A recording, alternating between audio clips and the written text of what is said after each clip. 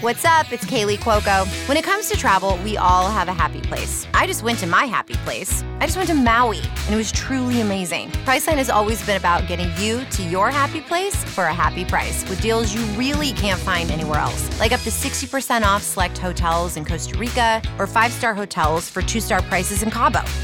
Go to your happy place for a happy price. Go to your happy price, Priceline.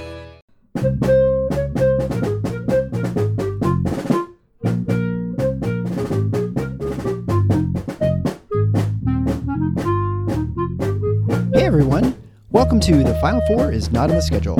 I'm your host Eric, alongside with expert analyst Rod. Thanks for joining us on the best MSU basketball podcast featuring an in-depth recruiting, game matchup, and post-game analysis. We dive deep to give you the best tools to enjoy the Spartans and impress your friends and family.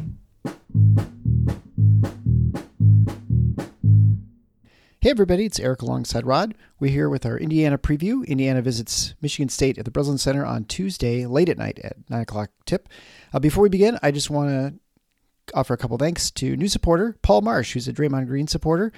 Thank you, Paul, and all the rest of you who support us on a monthly basis through Patreon. If you're interested in supporting the show, you can go to patreon.com/MSU TIFFNOTS, or easier, just go to our website at thefinalfoursontheschedule.com/support. And there you can become either one-time gift support through PayPal or Venmo, or a monthly supporter through Patreon. And you're the ones who really keep us going. And also, I think, we've had a rough week, obviously, with what's transpired at Michigan State. But I think a bright thing that's happened is it wasn't that long ago. It was, I think, the 9th of February. We interviewed Mady Sissoko about his foundation, the Mady Sissoko Foundation.org, which you can find, where he talked about what he's doing for his home village back in Mali. He's building a school and I think a restroom and trying to get things so these kids don't have to walk forever to get to school. Not often do we have an opportunity to really change people's lives and affect them significantly, but this is certainly an opportunity. And we had a pledge made during that show. That pledge has been met. It's been matched. And so our show has raised at least $20,000 for this venture. I mean, it's the outpouring support from you guys has been really amazing. It's been a blessing to be a part of the show, a show that I enjoyed for so long, but also to be able to use something like this in sports for something that's more impactful, that's more important, than just the distractions of sports. And so I think it's great that we're able to use this platform in order to do good. And I really appreciate everybody who stepped up and gave to the foundation.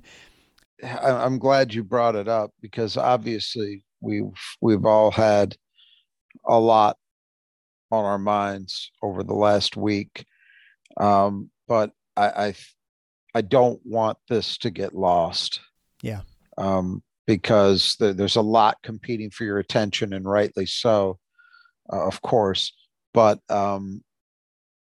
you want to talk about a way to make a positive contribution to the Michigan State community and far, far beyond it. This is a really, really good way to do that. Yeah. It's an excellent opportunity to show your support for Mady, obviously, and for what he's doing with his NIL money and supporting his home back in Mali, but also to, really positively impact these kids and to show them that,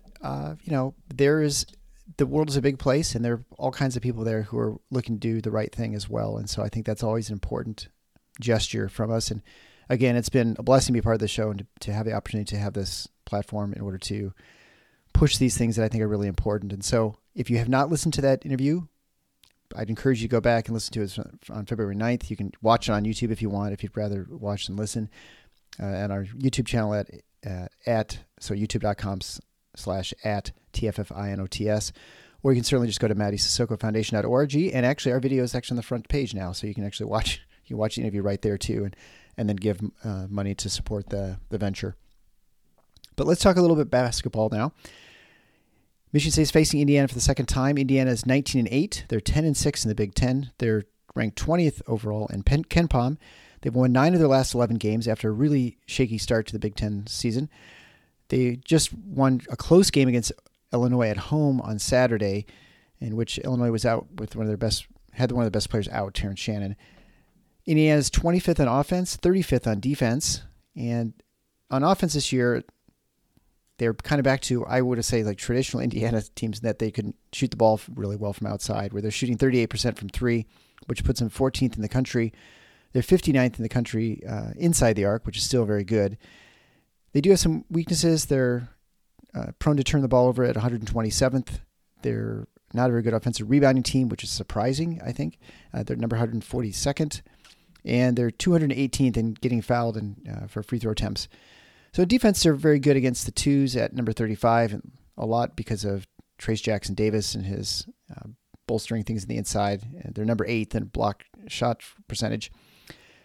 They don't foul a whole lot, so that helps also with their defense efficiency.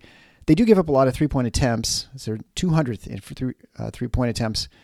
And you definitely saw that against Illinois on Saturday as well.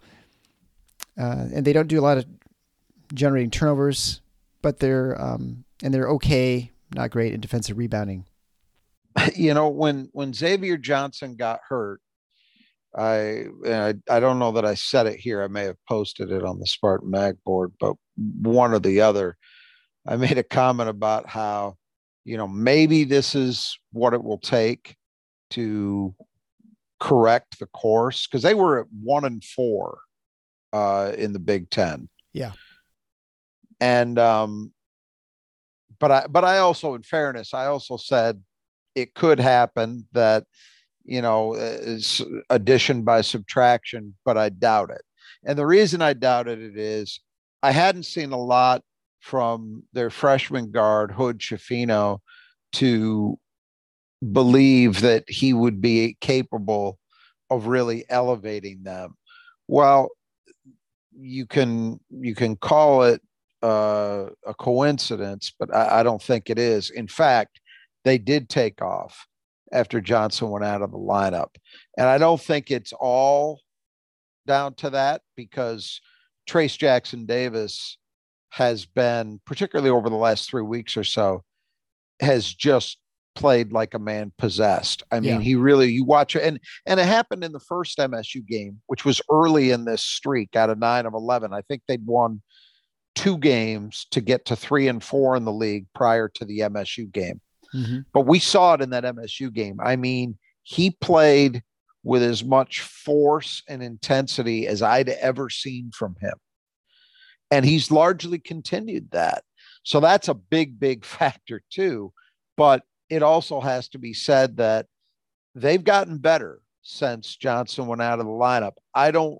Looking at the totality of it, I don't think that's a coincidence. I don't think it's an accident. It's made them better. I think, well, a couple things, I think. One, there still seems to be a feeling that Johnson's going to get back before the end of the season. If I were Mike Woodson, I'd be very, very concerned about how I handle that. Because I think if you force it, you could end up with a situation like Illinois found themselves in last year with Andre Curbelo very easily. And Johnson's not that bad, but he's, in my opinion, he's not a winning player. He's I've said this before here, he is to me the epitome of an empty stats guy. His stats look fine for the most part, but when I've watched him play over the course of his time at Indiana, what I've seen is a guy who, when big moments arise and you need a guard to make a mature play, he comes up short consistently. And because he's a ball dominant player, I don't know how you insert him and say, okay, you're back X, but we figured some things out in your absence, so you're going to have to slot in. That's a tough trick to turn. Sure. And you look at Michigan State history, they were able to pull it off with Nick Ward in 2019 to, I think, a lot of people's surprise. I think it was questionable when Nick came back. Will he accept no longer being the starter, no longer being the main guy, because Xavier Tillman had really asserted himself in his absence. And to his credit, Nick did that. He blended in. He was willing to play a somewhat reduced role, and it worked. This is different because Xavier Johnson's a guy who's used to having the ball in his hands. If Indiana tries to reinsert him and hand him the ball and say, okay, here's the keys back, they're done. I mean, that would be a disaster. If they instead try to say, look, we're going to fit you in, but it's going to be a different role for you, then I think it remains to be seen how that works out. Maybe it will. Maybe he's willing to not rock the boat and come. Illinois, they basically handed the keys back to Curbelo and they suffered for it, in my view. Mm-hmm. That was an example of how it goes wrong. So I think that's one thing to watch for with Indiana down the stretch. Right now, it looks pretty good. Can it stay that way? The second thing is, you mentioned that game yesterday against Illinois. I watched it as well. It was a fascinating game, very competitive, well played. Indiana managed to win, but they look like a team to me in that game that's just starting to teeter on the brink of their schedule and the intensity they've played with and all of that starting to impact them. They look tired. Now at home, it's one thing because you can rely on a crowd to get you over the hump. And I think that's what they did. But they made mistakes down the stretch of that game that were uncharacteristic. And they're the kind of things that, in my opinion, a team makes when it's tired. And I don't even just mean physically, I mean mentally too. Every team hits these periods where, we talked about it with Michigan State last night, right? Right. Those last few minutes of the game, I think part, not all, but part of what went on with Michigan State not being able to rebound, not being able to defend the way that they needed to down the stretch, they looked to me like a team that was a little bit out of gas. Mentally, emotionally, psychologically, is much more so than physically. And Indiana, to me, looked like a team in that Illinois game, even though they won, that I can kind of see it coming. So I'm going to be interested to see how they look on Tuesday night from that perspective as well. But they were the preseason favorite. It's unlikely. You can't say it's definitely off the table, but I think it's unlikely that they win the Big Ten this year. There's still a couple games back in the loss column, and they're running out of time. They do get another shot at Purdue, which helps, but it's in West Lafayette, so you don't put a lot of faith in winning there. And a loss in that game would about do it. So you could say, well, they've fallen short of expectations, but as we talked about in the preseason, I was very skeptical of Indiana. And right now, where they are right now, they are better than I expected them to be. Yeah. They're more coherent. They're not a juggernaut, but they have a truly great player who is playing great. Two different things sometimes. And their other guys have blended in well enough to make them very competitive. And look, Indiana, to their credit, has had to overcome injury problems themselves. Sure. It's not just Xavier Johnson. They've had Race Thompson banged up a lot this year. They've had other guys. Even Trace Jackson Davis was hurt at an earlier stage of the season. So they've had to overcome some of that stuff too. So I've been very skeptical of Mike Woodson and that program, I think with justification, but at least to date, you have to give them credit for putting together a nice season. Where it goes from here will ultimately determine how it's remembered. But to date, they've had a nice year.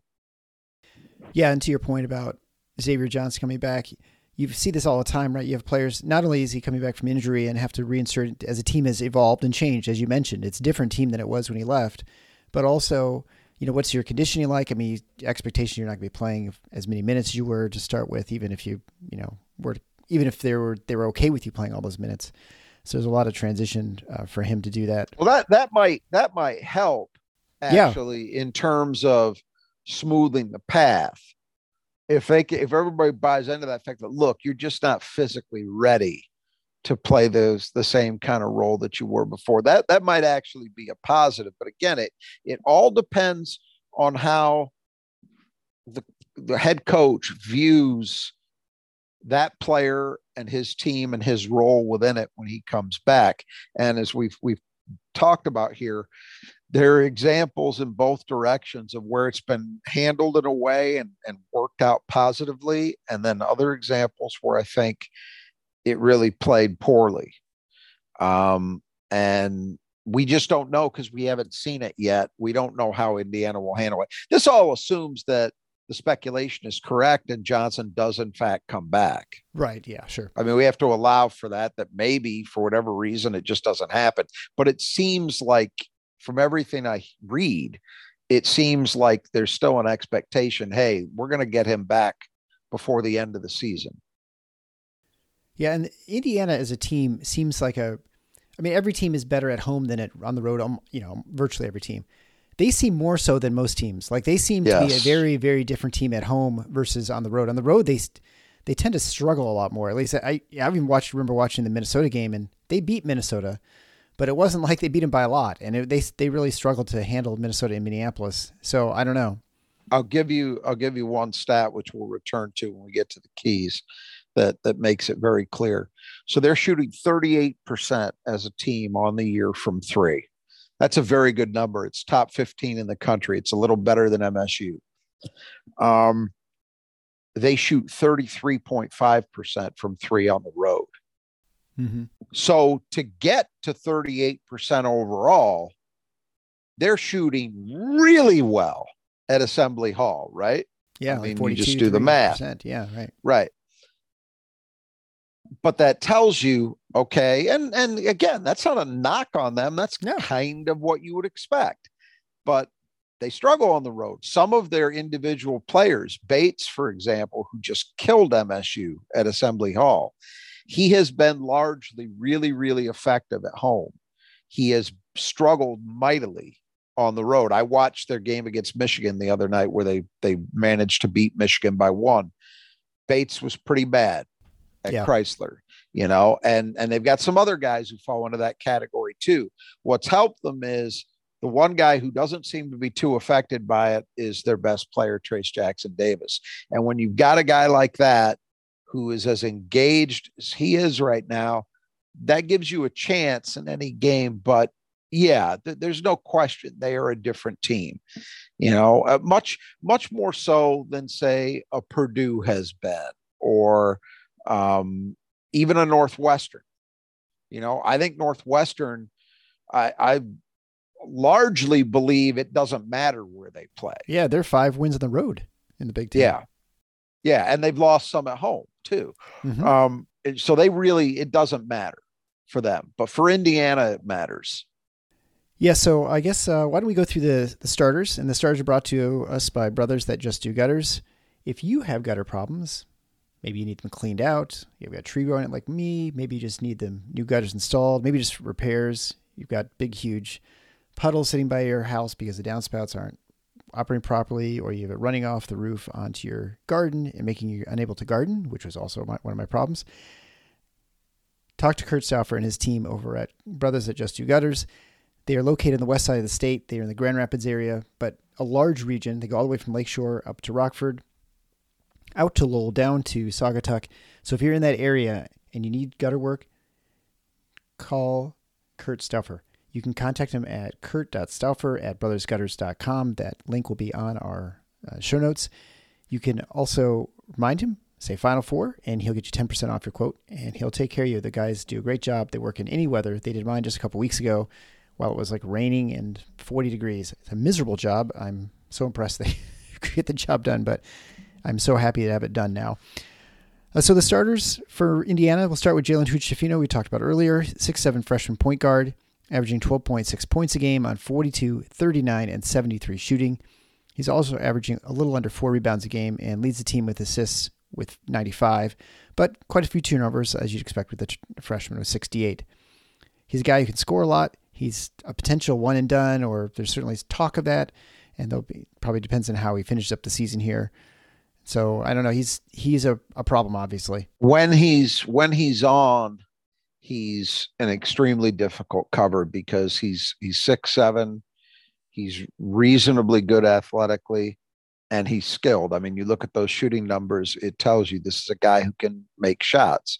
He has definitely been, as we talked about, the team has been better with him as the primary on-ball guy. I felt when Xavier Johnson was still in the lineup, Hood Schifino was not as good because for whatever reason, but it's blossomed, it's changed a bit for him since he's become the primary guy. That said, he has, for all his talent, and it's considerable, he is a freshman guard. And when you look at his performances, it's in line with that. He has had real trouble maintaining consistency from game to game. And if you look at his game by game numbers, you will see that it's almost a one-on, one-off kind of thing. And when I say off, I don't necessarily mean, well, he scores 20 one night and 0 the next. What I mean is he'll have a game where he's extremely efficient, makes the majority of his shots, doesn't make a lot of mistakes with the ball, with turnovers, and generally is really, really impactful. And then he'll follow that up either with a game where he doesn't make a big impact or just one where he's really inefficient. Like the Illinois game yesterday, he had 13 points, but he really struggled with efficiency.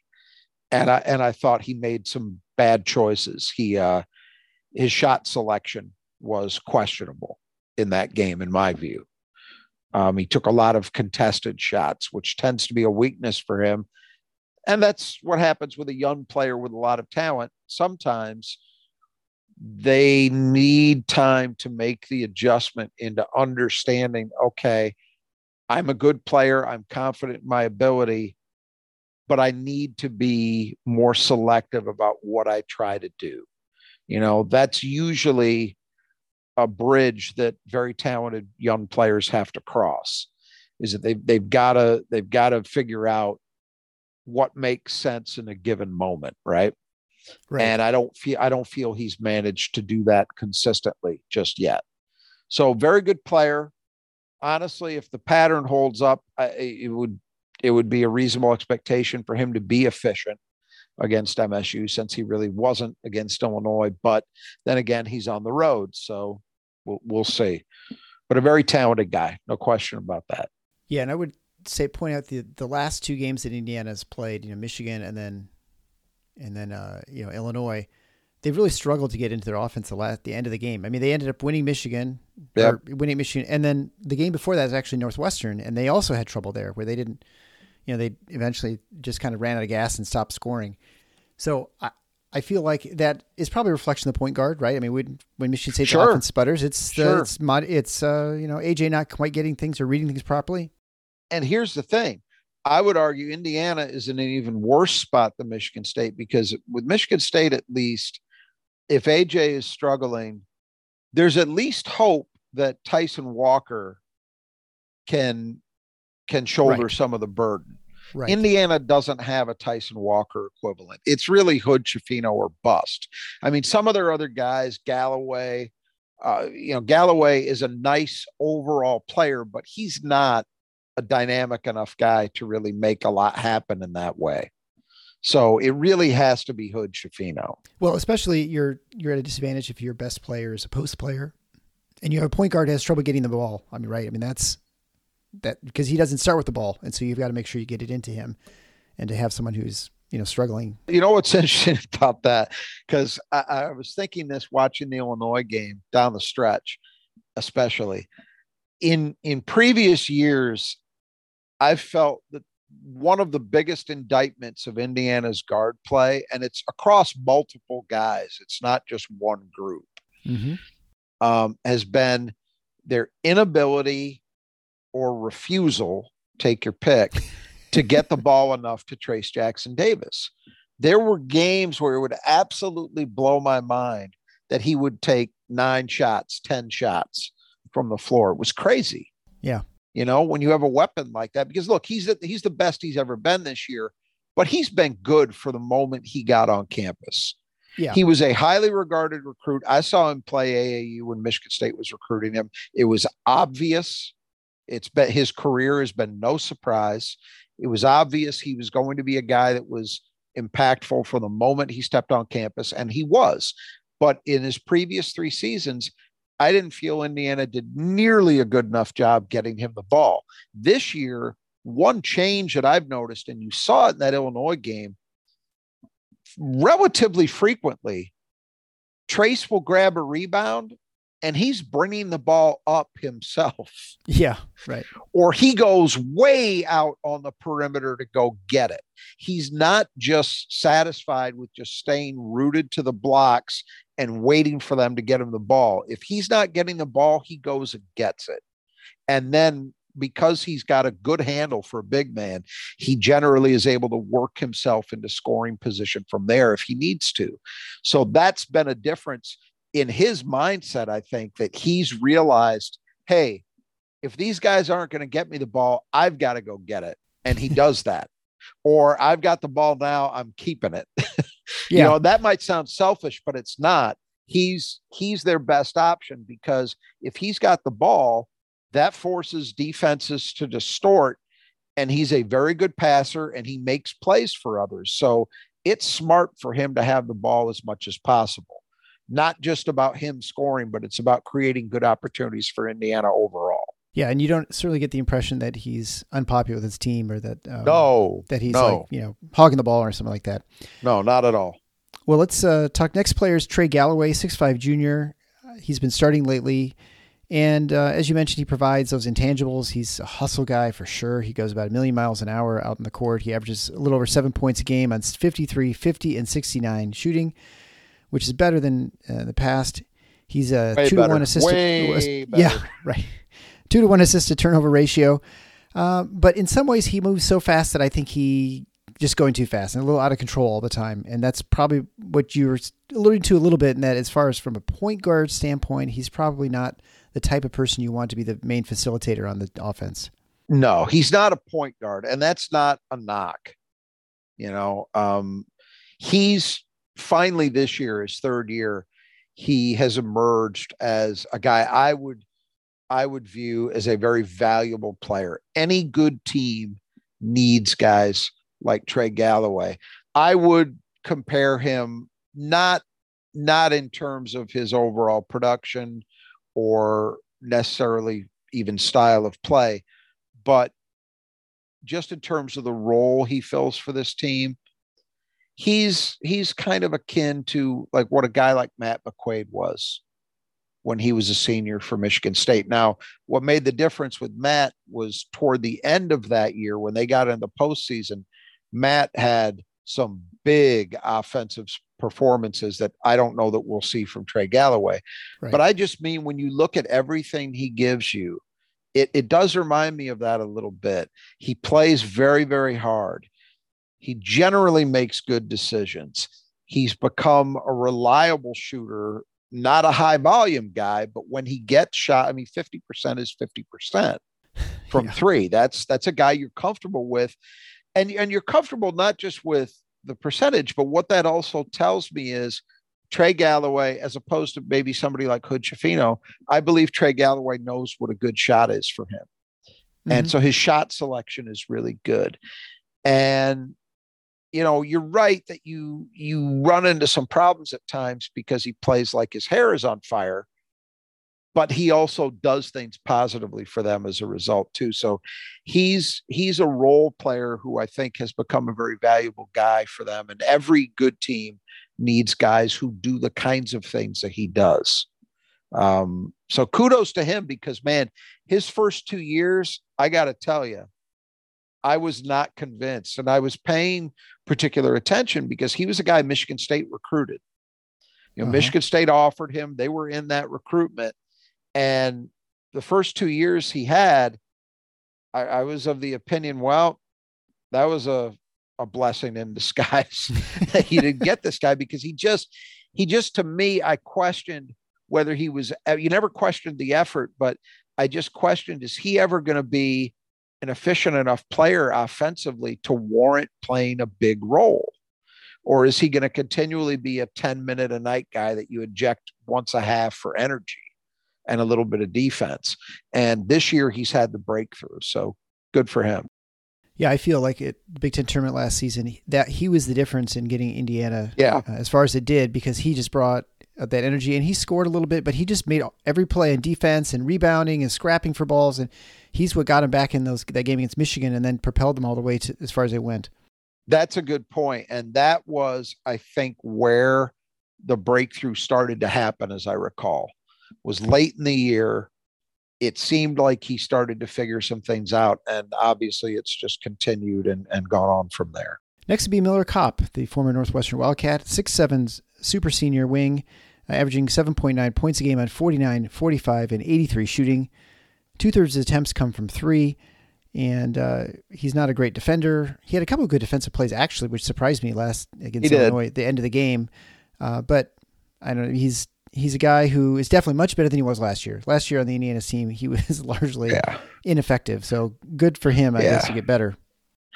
Yeah, he had kind of a rough game at Northwestern, and that crowd really gave it to him. And I've seen there's been some talk about that. He was upset by it. Look, when you transfer to another team in your conference, what do you expect? I don't know what else you expect, but it did sound like some of it maybe crossed the line. I can't really even comment too strongly on it because I wasn't there. I'm not sure exactly, but that seemed to be the suggestion from him and from some of the IU folks. But he was really good against Illinois. And as you say, his shot has returned, which is a big deal for Indiana. He's part of that vastly improved shooting. Despite the couple of plays he made defensively against Illinois, though, let's call a spade a spade. He's not a great defensive player. Right. And that's where the weakness has been. If you're Michigan State, I think he's a guy you come into this game looking to take advantage of.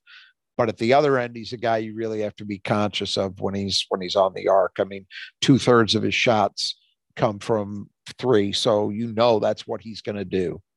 And if he's not hitting from out there, he's not really going to contribute very much offensively. He's pretty much a one-trick pony, but it's a good trick. Yeah, it's a good trick. And he does occasionally drive, and enough to cause problems that you can't just guard him at the 3-point line. And by driving, he often just drives and kicks usually. But next is Race Thompson.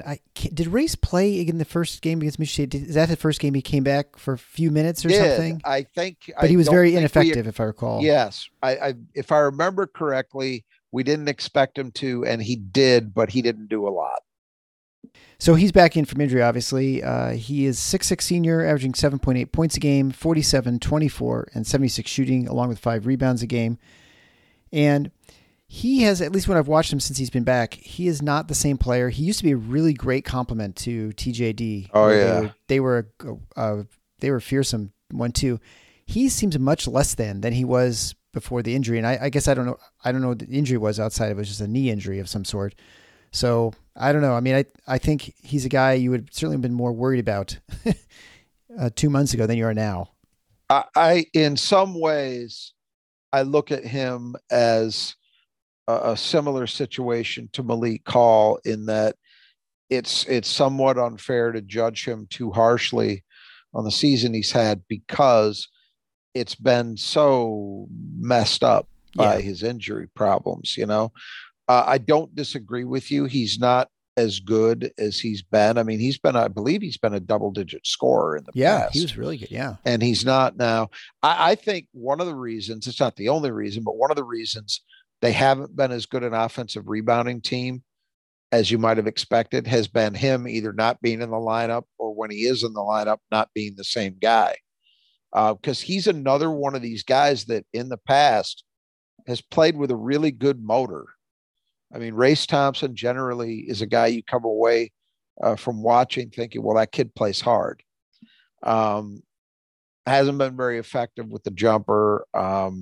Again, he's just, everything is down for understandable reasons, but even this Race Thompson, they'd much rather have than not because he lengthens their bench and gives them a guy who's experienced. And even if he's not clicking as well as he has in the past, he's still got so much experience playing with TJD that you'd rather have him available than not, clearly. Absolutely. Yeah, they don't have a super deep bench, so it's obviously Right. helpful to have him out there. And so finally, Trace Jackson Davis, 6'9" senior. He's averaging 20.3 points a game, 57% from the floor, 70% from the line. Also, almost over 11 rebounds a game and 3 blocks a game. He is, I think he's making a run and making an argument for Big Ten Player of the Year. I think he's probably between him and Zach Edey. And you wonder if they're going to have a matchup again at Mackey now. If he keeps his pace, you wonder if that changes the narrative a little bit of the most dominant player in the Big Ten, because he just is more dynamic. He definitely looks like a player who's not done playing in college, right? I mean, Zach Edey, you wonder sort of how he fits in the NBA. I don't think there's many questions about Trace Jackson Davis. He has, I looked at the numbers where they were before the first game against MSU. He's raised his scoring average and his rebounding average scoring's up by just about 2 a game. Rebounding is up by a little more than 2 per game. That's hard to do. That's amazing in 3 weeks. Right. At this stage of the season, that's really hard to do. It tells you something about the level he's played at. I'm with you in terms of your assessment of how he's played. I said this on Jack Ebling's show. God, it was yesterday or Friday. We're recording on Sunday, so a couple days ago. He, to me, has looked like a guy, and sometimes you don't always see it, but there are times you see it with certain players. Matt McQuaid would be a good example, actually, to call back to that. Sometimes you see late in the season a light go on for a senior where it becomes obvious he's realized, hey, I'm running out of time. Yeah. I've only got so many games left. If I want to leave a legacy, make my mark, it's now or never. And that is how Trace Jackson Davis has looked to me. He has looked like a guy that decided at a certain point, I want to get everything I can out of this. And boy, he has done that. It is remarkable to even be considering the possibility that somebody other than Zach Edey might win Big Ten Player of the Year. But I think you're right. I still would make Zach Edey the favorite. But if Trace Jackson Davis can somehow go into West Lafayette and Indiana were to win that game and he were to play extremely well, that might be enough to wedge open a possibility. I still think Edey's your favorite over the course of the season. He merits that. But for about the last 3 weeks or so, TJD's been the best player in the Big Ten. And I don't think it's particularly close either during that time. I think he's clearly been the best player in the Big Ten. Because you mentioned something else too, and it gets to what I was talking about a few minutes ago as well. The difference in the two of them, Zach Edey is a guy who, just because he has freakish physical tools, and I don't mean to denigrate him as a player. No, just he's crazy tall and big. He's 7'4" and big and skilled enough to use that size positively. That's what he does. Trace Jackson Davis is an entirely different thing. He's a guy who can go 94 feet. He can grab a rebound, take the ball down himself, be his own outlet pass, and finish, right? He is an extremely effective rim protector, more so than Edey. He has become a relentless rebounder over this stretch. I mean, just if there's an opportunity and he's in the vicinity, you're putting your money on him coming up with the ball. That's just how it is right now. Yep. He is an outstanding. Edey's a good passer. I would say Trace is a better passer, a very good passer. The only thing he doesn't do, and it's something Edey doesn't do either, the only thing Trace doesn't do is he doesn't shoot the ball from range, but who cares? At the level he's played at, that's the last thing in the world you're concerned about. So I think he is more versatile, more dynamic, certainly, than Edey in terms of all the different ways in which he impacts the game. So yeah, I mean, he's a load. there's no other way to put it. And good for him, because as much as I was disappointed that he picked Indiana, and I had even heard some things last year and the year before, frankly, when they fired Archie Miller, that made me think Michigan State might get another shot at him. That wasn't wild speculation. But when a guy sticks with the program and is rewarded for it, and in large part, in his case, due to his own efforts, it wasn't just that everything worked out around him. He's had a huge role in making it work. You have to feel good for him. I mean, he's done it the right way, no criticism. Absolutely. Let's move on to the reserves then. We'll start with Jordan Geronimo, 6'6" junior, averaging 5.1 points a game on 56, 26, and 62 shooting, along with a little under 3 rebounds a game in 14 minutes, and also averaging a block per game. I think he was starting the last game, and now that Thompson came back, he's now back into reserve status. But he'll play a lot of minutes because of that. He'll be at least a 15-minute a night guy. He's good enough that he can make occasional contributions. I have to be honest, when I saw him as a freshman, I thought he would be further along than he is. To me, he looked, Indiana had this run of producing these guys. Oladipo was one. Right. OG Anunoby was another. These kind of mid-size 6'5", 6'6", 6'7" guys that are strong, very athletic, and over their time there, you see them gradually develop their games, become more consistent shooters, start proving capable of doing more things at a high level. I thought this guy had a chance to be another one of those types of players. And he's effective. He's a decent, solid role player. So that's not a knock on him. It's just, I thought he might have a chance to be better. So far, it hasn't happened. Next would be Tamar Bates, 6'4" sophomore wing, averaging 7 points a game on 43, 41, and 96 shooting, while averaging 21 minutes a game.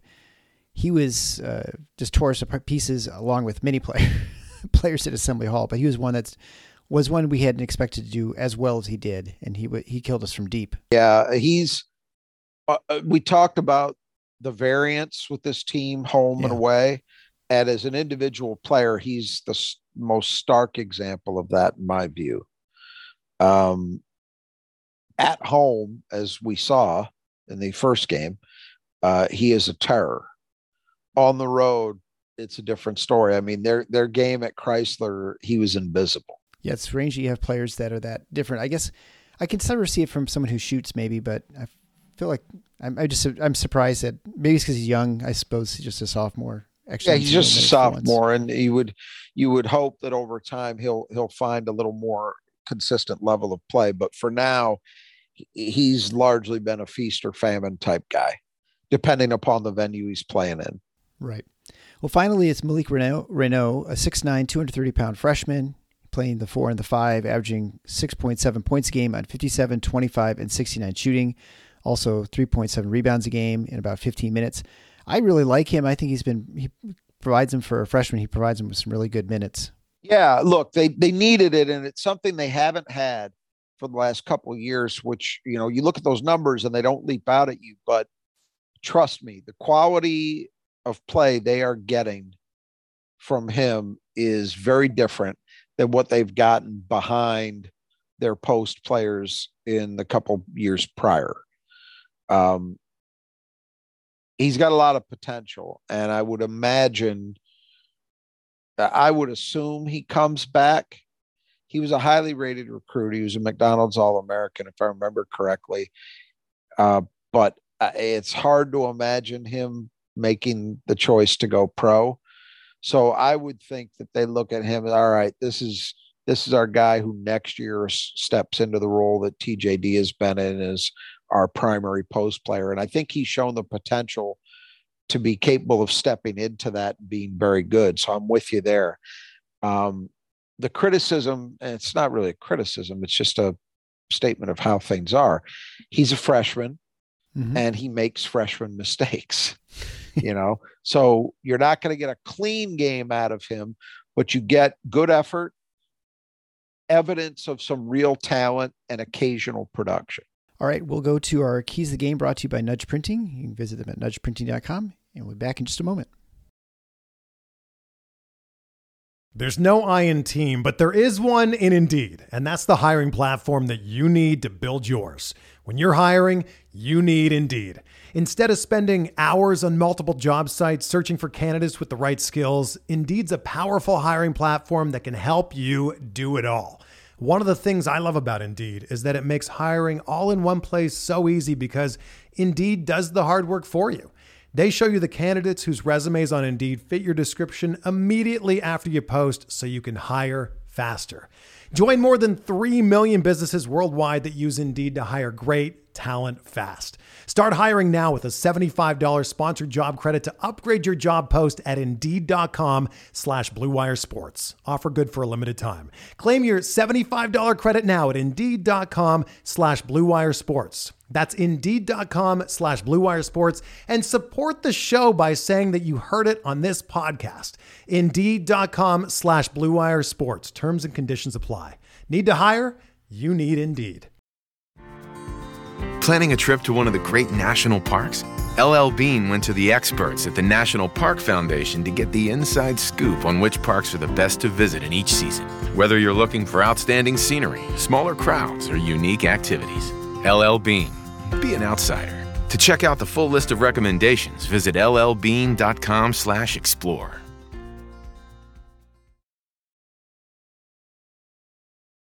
All right, so we're back with the 5 Keys to the Game brought to you by Nudge Printing.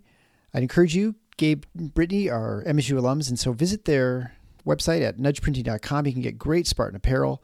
They're also teaming up with a lot of other companies to help with the Spartan Strong, raising funds for the survivors of the terrible tragedy that happened on Monday on the 13th.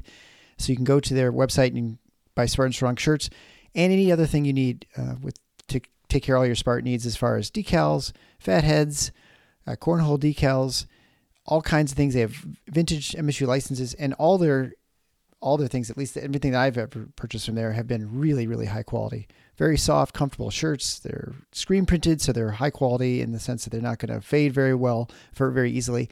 And they're very wearable. I've got a hoodie. They actually provide all the apparel for our show. So if you want to support our show, you can go to the selection, a collection, which has both a t-shirt and a hoodie with our logo for our shirts. You can find that at the Final Fours on the schedule.com/merchandise. You just click the little button at the very top of the website. That'll take you to our collection. You can buy that. And then of course, anything else. All the proceeds from our apparel goes to our show. So it's a way of supporting our show, showing your support around town. And then everything else, you can get 20% off by typing in the coupon code Final4 at checkout. Check out their stuff. It's great, great stuff. And there's also other schools, both in the state of Michigan and then away from here, outside of University of Michigan, which is not sold by the Gabe and Brittany. So let's go on to the keys to the game. The first one, emotion. I mean, obviously, this is the first time back in the Breslin since the tragedy on Monday. There's going to be a lot of emotion, a lot of, I think they did a decent job at Michigan. They were hitting some shots. They didn't look flat. I think you worry about that sort of thing. So hopefully they had a couple more days to process things. But again, it's going to be tough, not only for them, but I think, in some respects, it's going to be tough for Indiana too. It's sort of how they're going to sort of, handle things and deal with it as well. So it'll be a great wild card, I guess, in this game. Yeah. And I guess I'm the one who used the word emotion, but I'll broaden it to encompass a couple different things.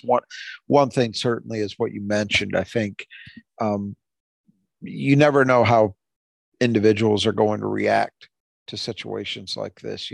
It's we don't have experience in this, and it's hard to know definitively how Michigan State will come out. I think Michigan State.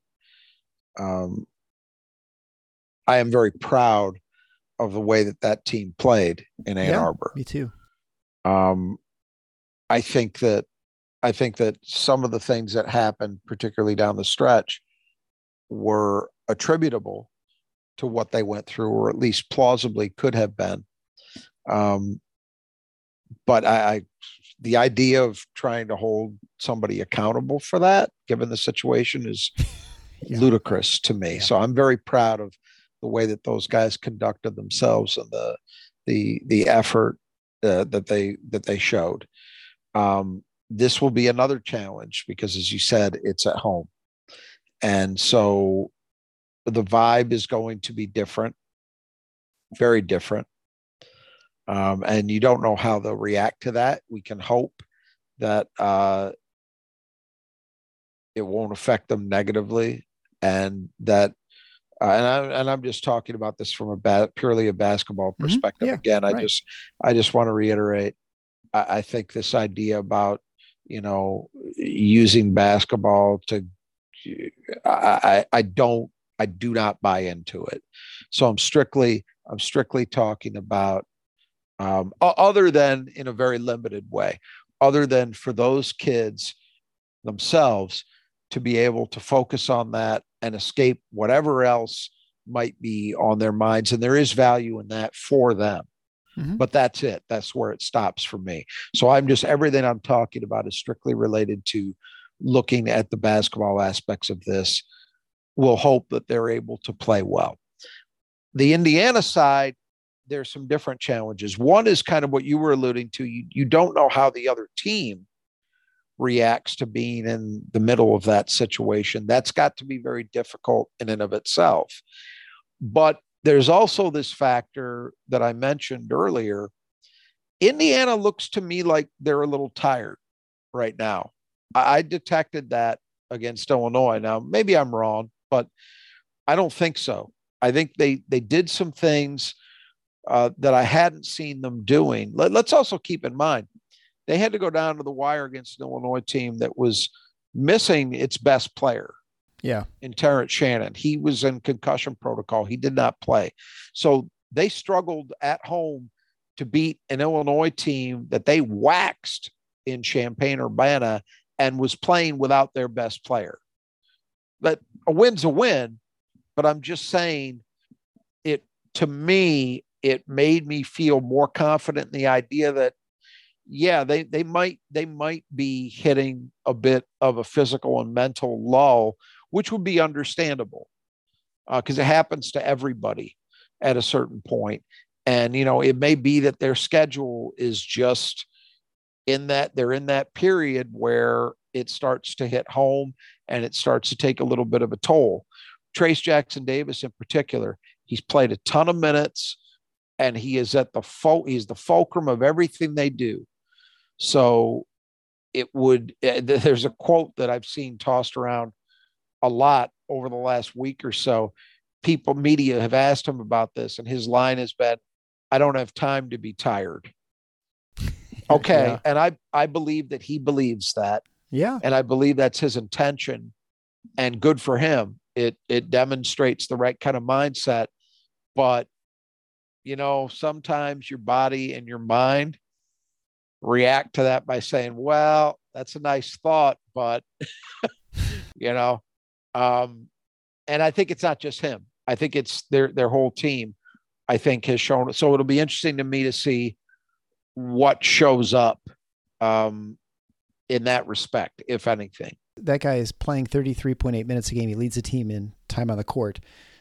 And with the sort of the way he plays, that's got to take a toll. Yeah, because it's banging inside and stuff. And, that's it. It's the usage is high, so you're asking him to do a ton. So start with that. He's extremely active defensively. He's extremely active on the boards. He's expending a ton of energy there. And then there's just the general wear and tear, banging in the post in the Big Ten. So the number 2 key to the game, the second is defensive game plan. So Michigan State, how do you defend a dynamic post player? Do you double? Do you just play straight up and make sure the shooters don't have an opportunity to kill you? Michigan State decided to, they tried to pick their poison with the strychnine and the arsenic, and they ended up taking both of them against in Assembly Hall, where Indiana shot the last out, and Jackson Davis hurt him from inside. So what do you think is going to be going on this time? It's a good question, and it was the same question we had going into the Michigan game. And the answer that we got is that Michigan State played against Michigan largely the same way they did in their first meeting, which meant they sent people at Dickinson a lot from different areas of the court with different timing. The difference was, I think he was better in dealing with that, and Michigan's shooting was much better than it was in the first game. And so you put those things together, and I think you can say that Michigan State's defensive approach was not as effective as they would have liked it to be. I can't say it was a disaster because they actually limited Dickinson's own production pretty decently. But I don't think they limited Michigan's production as well as they would have liked to, which is really the point. With Indiana, the complicating factor, I think, is this, and I mentioned this earlier. They are a much worse jump shooting team on the road than they are at home. So when you look at that, do you put faith in those numbers and say, hey, Trace Jackson Davis has proven he can go win a game virtually by himself. We're not doing that. We're going to force other people to beat us. And do you rely on those numbers and say, hey, they're not as good on the road as they are at home, so we'll take our chances with their guys beating us with jumpers as opposed to letting Trace just go to work one-on-one? There's an argument for that, clearly. I think the counter is, yeah, they've been worse on the road than at home, but even that, 33.5% from three isn't a disaster. It's not like they're hitting 25%. And if you're giving them wide open shots as a result of overcommitting to dealing with Jackson Davis, is that going to make it likely that they actually shoot better than that road percentage? And this is one game. It's fine to talk about a seasonal average, but you're playing one game. What happens in this game is all that you really care about. You know what I mean? So it'll be interesting. I mean, I never thought I'd live long enough to see a situation where Michigan State did as much in the way of doubling as they have this year. It has been, I think I've mentioned this before, they've done more doubling this year than I think the rest of Tom Izzo's career combined. It's a total shift in terms of how they've played it. And, that you could say that's out of necessity. There are valid arguments, I suppose, in that direction, but it is a determining factor. There have been times where I felt the way they've played it has had a lot to do with them either winning games or being competitive in games. And then there are times where it hasn't worked as well. And that's across the board. That doesn't just mean they've consistently, when they've doubled, there are games where they haven't doubled and it's either been positive or negative, in terms of the outcome. My preference is always do whatever you have to do to limit the 3-point shooting. Right. I would, and that's just my personal feeling about it, that I would be very hesitant to overcommit against this guy precisely because he's such an effective passer. I was going to say he's a good passer. Yeah. Yeah. You may keep him from scoring as much, but I don't think you're going to deny Indiana good shot opportunities. And so to me, I'm not saying don't ever send help, but I'd be very judicious about it. Yeah, I think Michigan State struggles, especially from the defensive rebounding standpoint too. When they send the doubles, they just have, you lose contact with the guy you're supposed to box out. I was just going to read over, and this is kind of interesting. So you had mentioned earlier the difference in Indiana home versus away as far as the 3-point shooting. So this will last like 13 games. So home against Northwestern, 50%. At Penn State, 28.6%. Home against Wisconsin, 12.5%. At Illinois, 33%. Michigan State at home, 60%. At Minnesota, 28.6%. Home against Ohio State, 50%. At Maryland, 27.3%. Home against Purdue, 40%. Home against Rutgers, 41.7%. At Michigan, 33%. At Northwestern, 27%. Home against Illinois, 45.5%. So it definitely, that is a huge difference. That's like 20% difference. Yeah. That has got to make it challenging for the coaches to have to think, which, do you trust that enough that you can keep that going at, the same thing, when they come into Breslin Center? And if you say, all right, our conclusion is we can get away with sending a lot of help at TJD and making those guys beat us, if that's what you conclude, then you have to look at, and they, of course, I'm not saying anything they don't realize 100 times more than I do, but they are going to look at it and say, all right, percentages are what they are, but what do those percentages actually mean? Mm-hmm. Were those opponents kind of playing them straight up and not letting Indiana get a lot of clean looks as a result of extra help? That's what really matters, is what is Indiana going to do? What are they likely to do if you're giving them clean looks? And I don't think there's a good way to answer that. I think you look at the numbers, and it certainly suggests that they will not be the same caliber shooting. What did you say? They shot 60% from three in the game at Assembly Hall? That was their best shooting day, 9 for 15. Yeah. So thank God they didn't get more up. But what that tells you is that in that first game, the one thing it says to me is that Michigan State did an better than adequate job, actually, of limiting attempts. Thank God, because it would have been even worse had they, 15 attempts is not a ton. It's a lot for Indiana, though. I mean, looking down, they had 20 against Ohio State, where they shot 50%, 15 against Michigan State, and then it wasn't since they played Northwestern back in January 8th they shot more than that. They shot 18, and then at Iowa they had 15.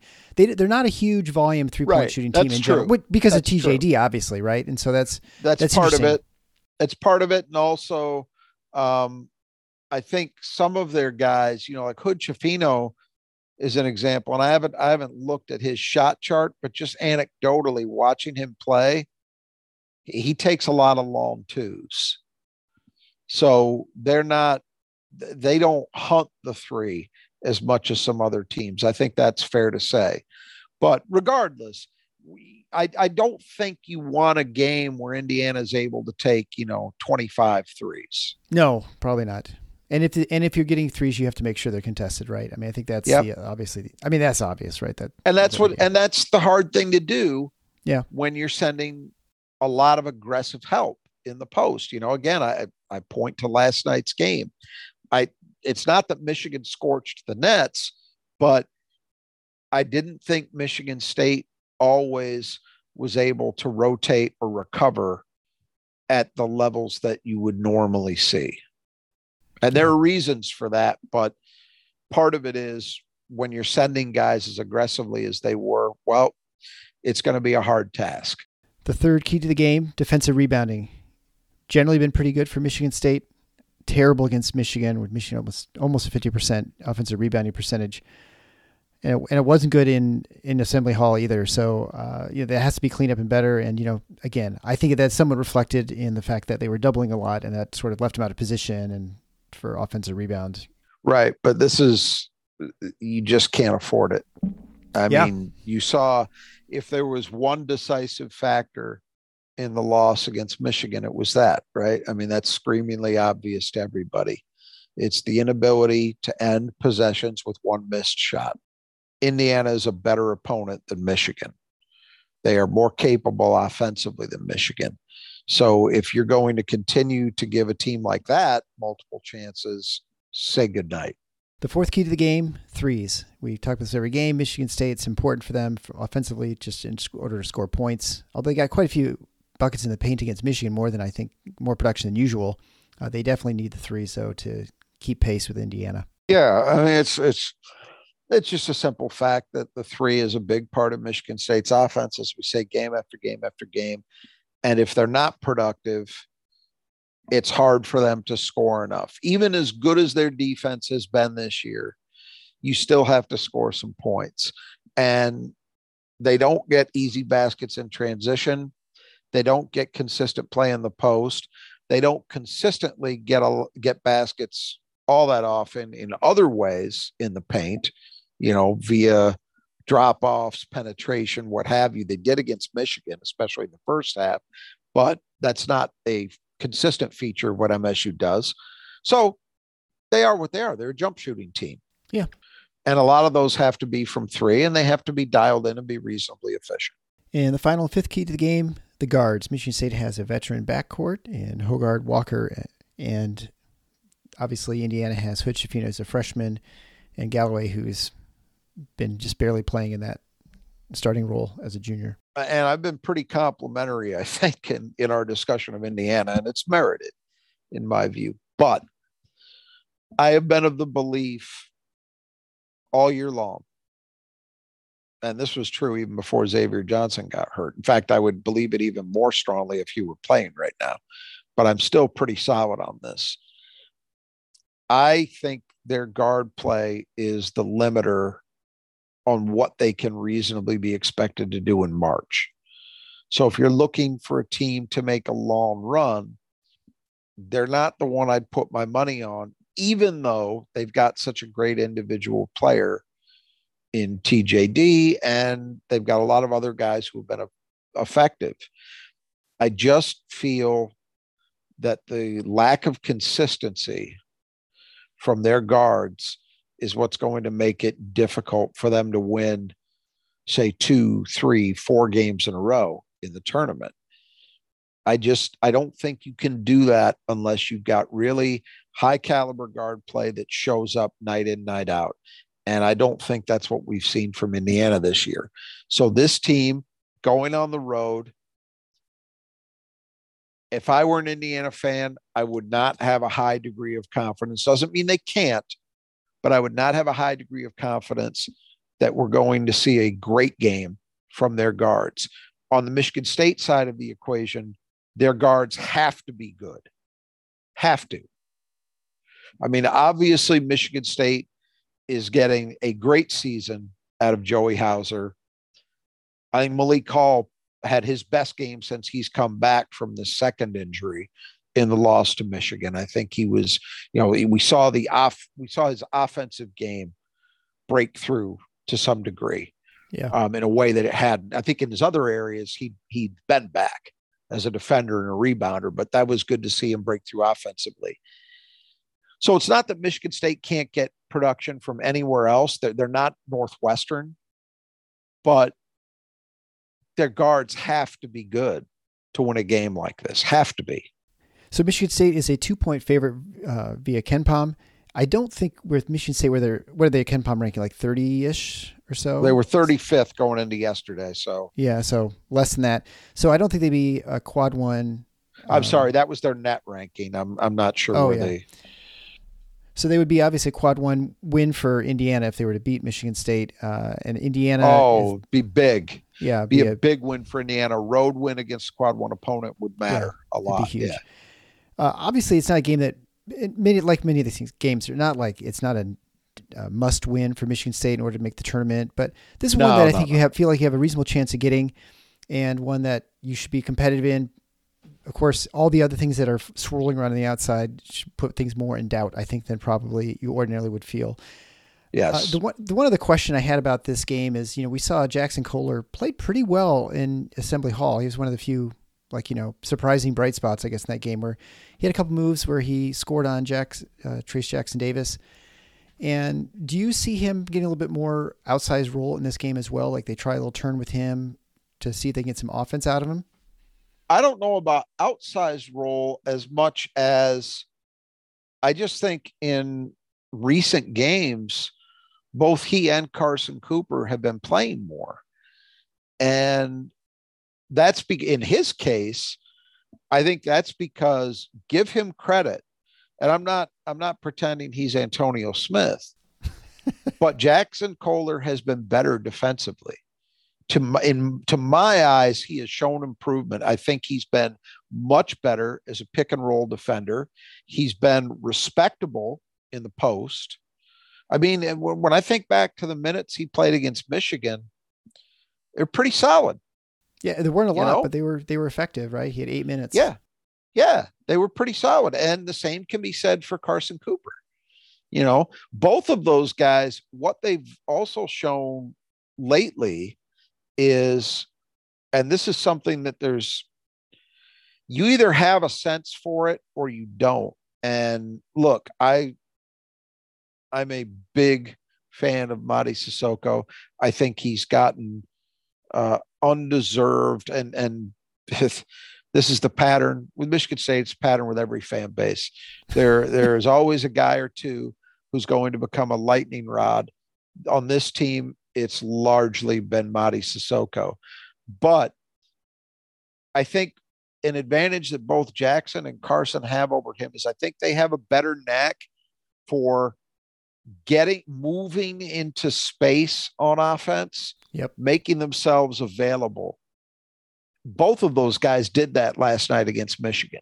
Yes. They made themselves available. It was always what used to drive me crazy. People used to criticize Thomas Kithier going back a few years. Thomas Kithier had a great knack for that. Mm-hmm. Just being able to sense an opportunity, to sense that there's space available, getting yourself there and presenting yourself for a teammate to be able to find you for an easy basket. I think some people think that's obvious. It's not.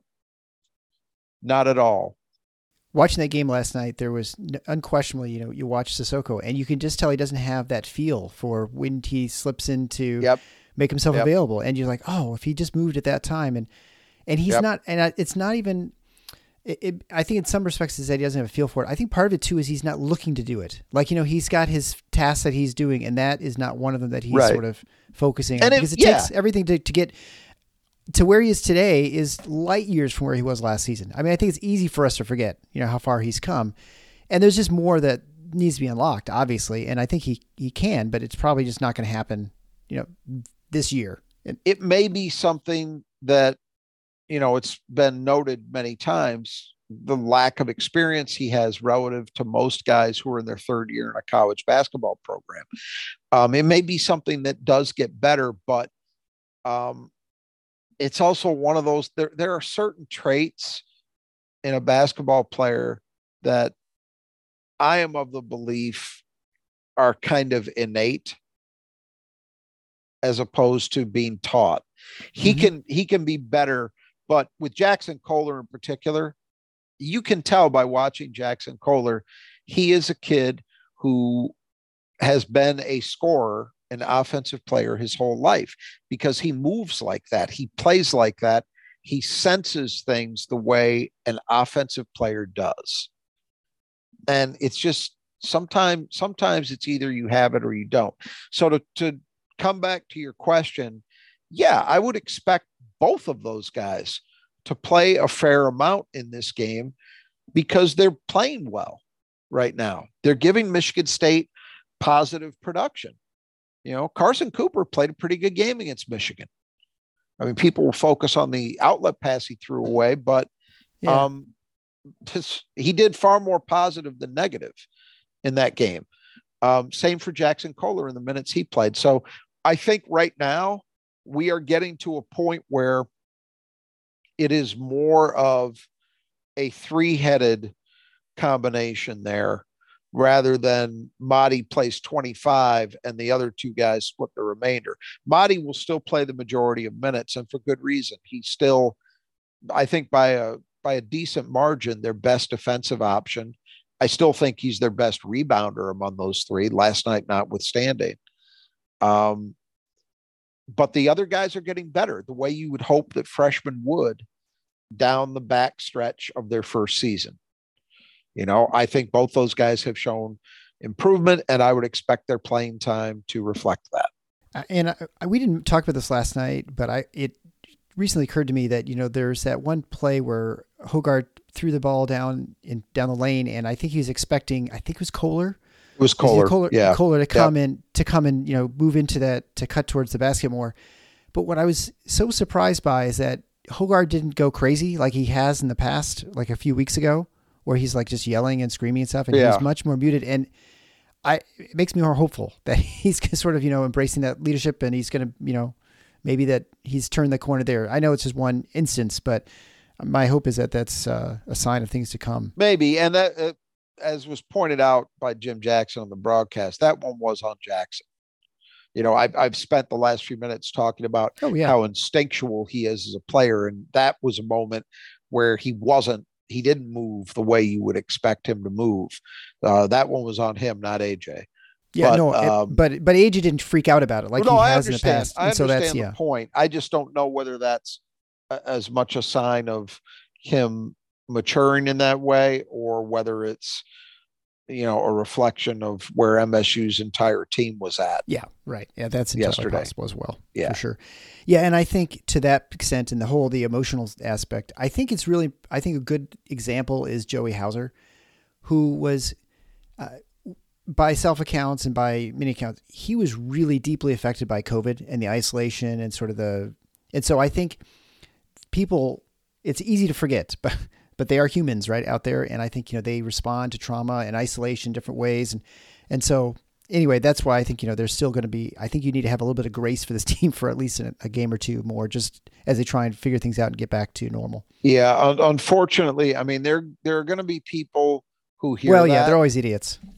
But I think the people who hear that are the people who tend to understand that intuitively anyway, even when they're not in a crisis, that they're human beings. And, there's a difference between what I hope that we're doing, which is talking about things that happen or need to happen factually. So yeah, it's totally fine in my book to say, look, Michigan State didn't rebound well at all defensively against Michigan. It had a lot to do with why they lost the game.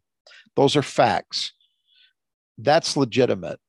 To then talk about how you wish this guy would be, put on a bus to Virginia Commonwealth, or, right. This one never should have been given a scholarship, or that's the stuff that now more than ever, but you know what? Not just now, always should be in mind when you talk about this stuff, and I imagine a lot of our listeners are on one form of social media or another. Keep it in mind, before you press post, that these are human beings, and that in this case, especially, they're not adults, and I don't want to hear, well, they're old enough to vote, they're old enough to drink, they're old enough to have an NIL deal. No, good recent research says that brains aren't fully developed until you're about 25. By that standard, there's nobody on Michigan State's team that's truly an adult. So, no.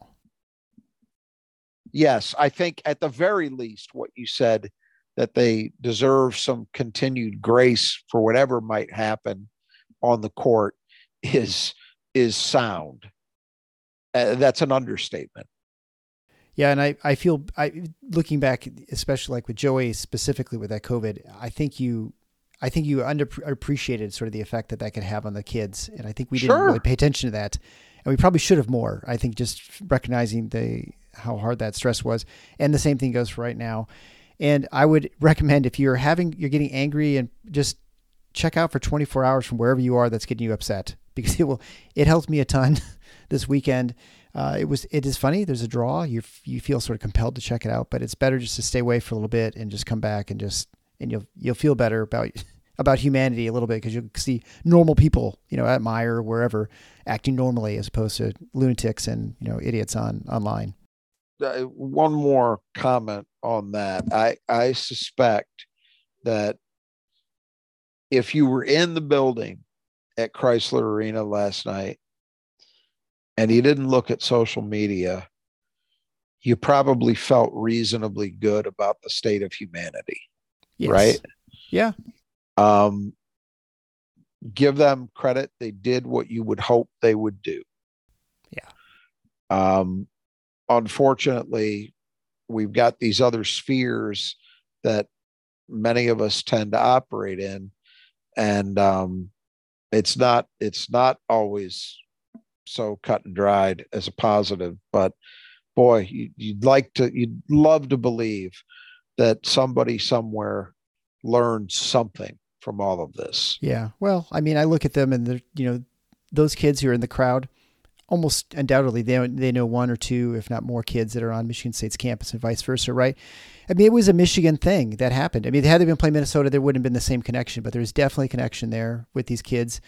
I'm sure they had kids in their own high school who went to Michigan State. And so, I think, again, it is what it is. It's happened, and hopefully everyone moves on, and we are better people in some ways for something that you hate, for terrible things to happen. And it drives me crazy that you look for the good of things, but unfortunately bad things happen, and you hope that if something bad has to happen, and it happened, that there's something good can come of it. And not that you worry about something trivial things, but like real things that actually make a difference. And so anyway, I guess we'll leave it at that, and we'll talk to everyone after the Indiana game. I would remind you to go to nudgeprinting.com. You get 20% off checkout if you enter the coupon code Final4 on checkout. You can get the Spartan Strong gear there. You can get gear for our show as well to help support us. Also check out Brothers Who Just Do Gutters. Talk to Kurt Saufer if you have any gutter problems, and it is getting close to that season, spring, where you're going to start having leakiness everywhere around your house. It's a good way to keep taking care of things. So until next time, the Final Four is on the schedule. Go green.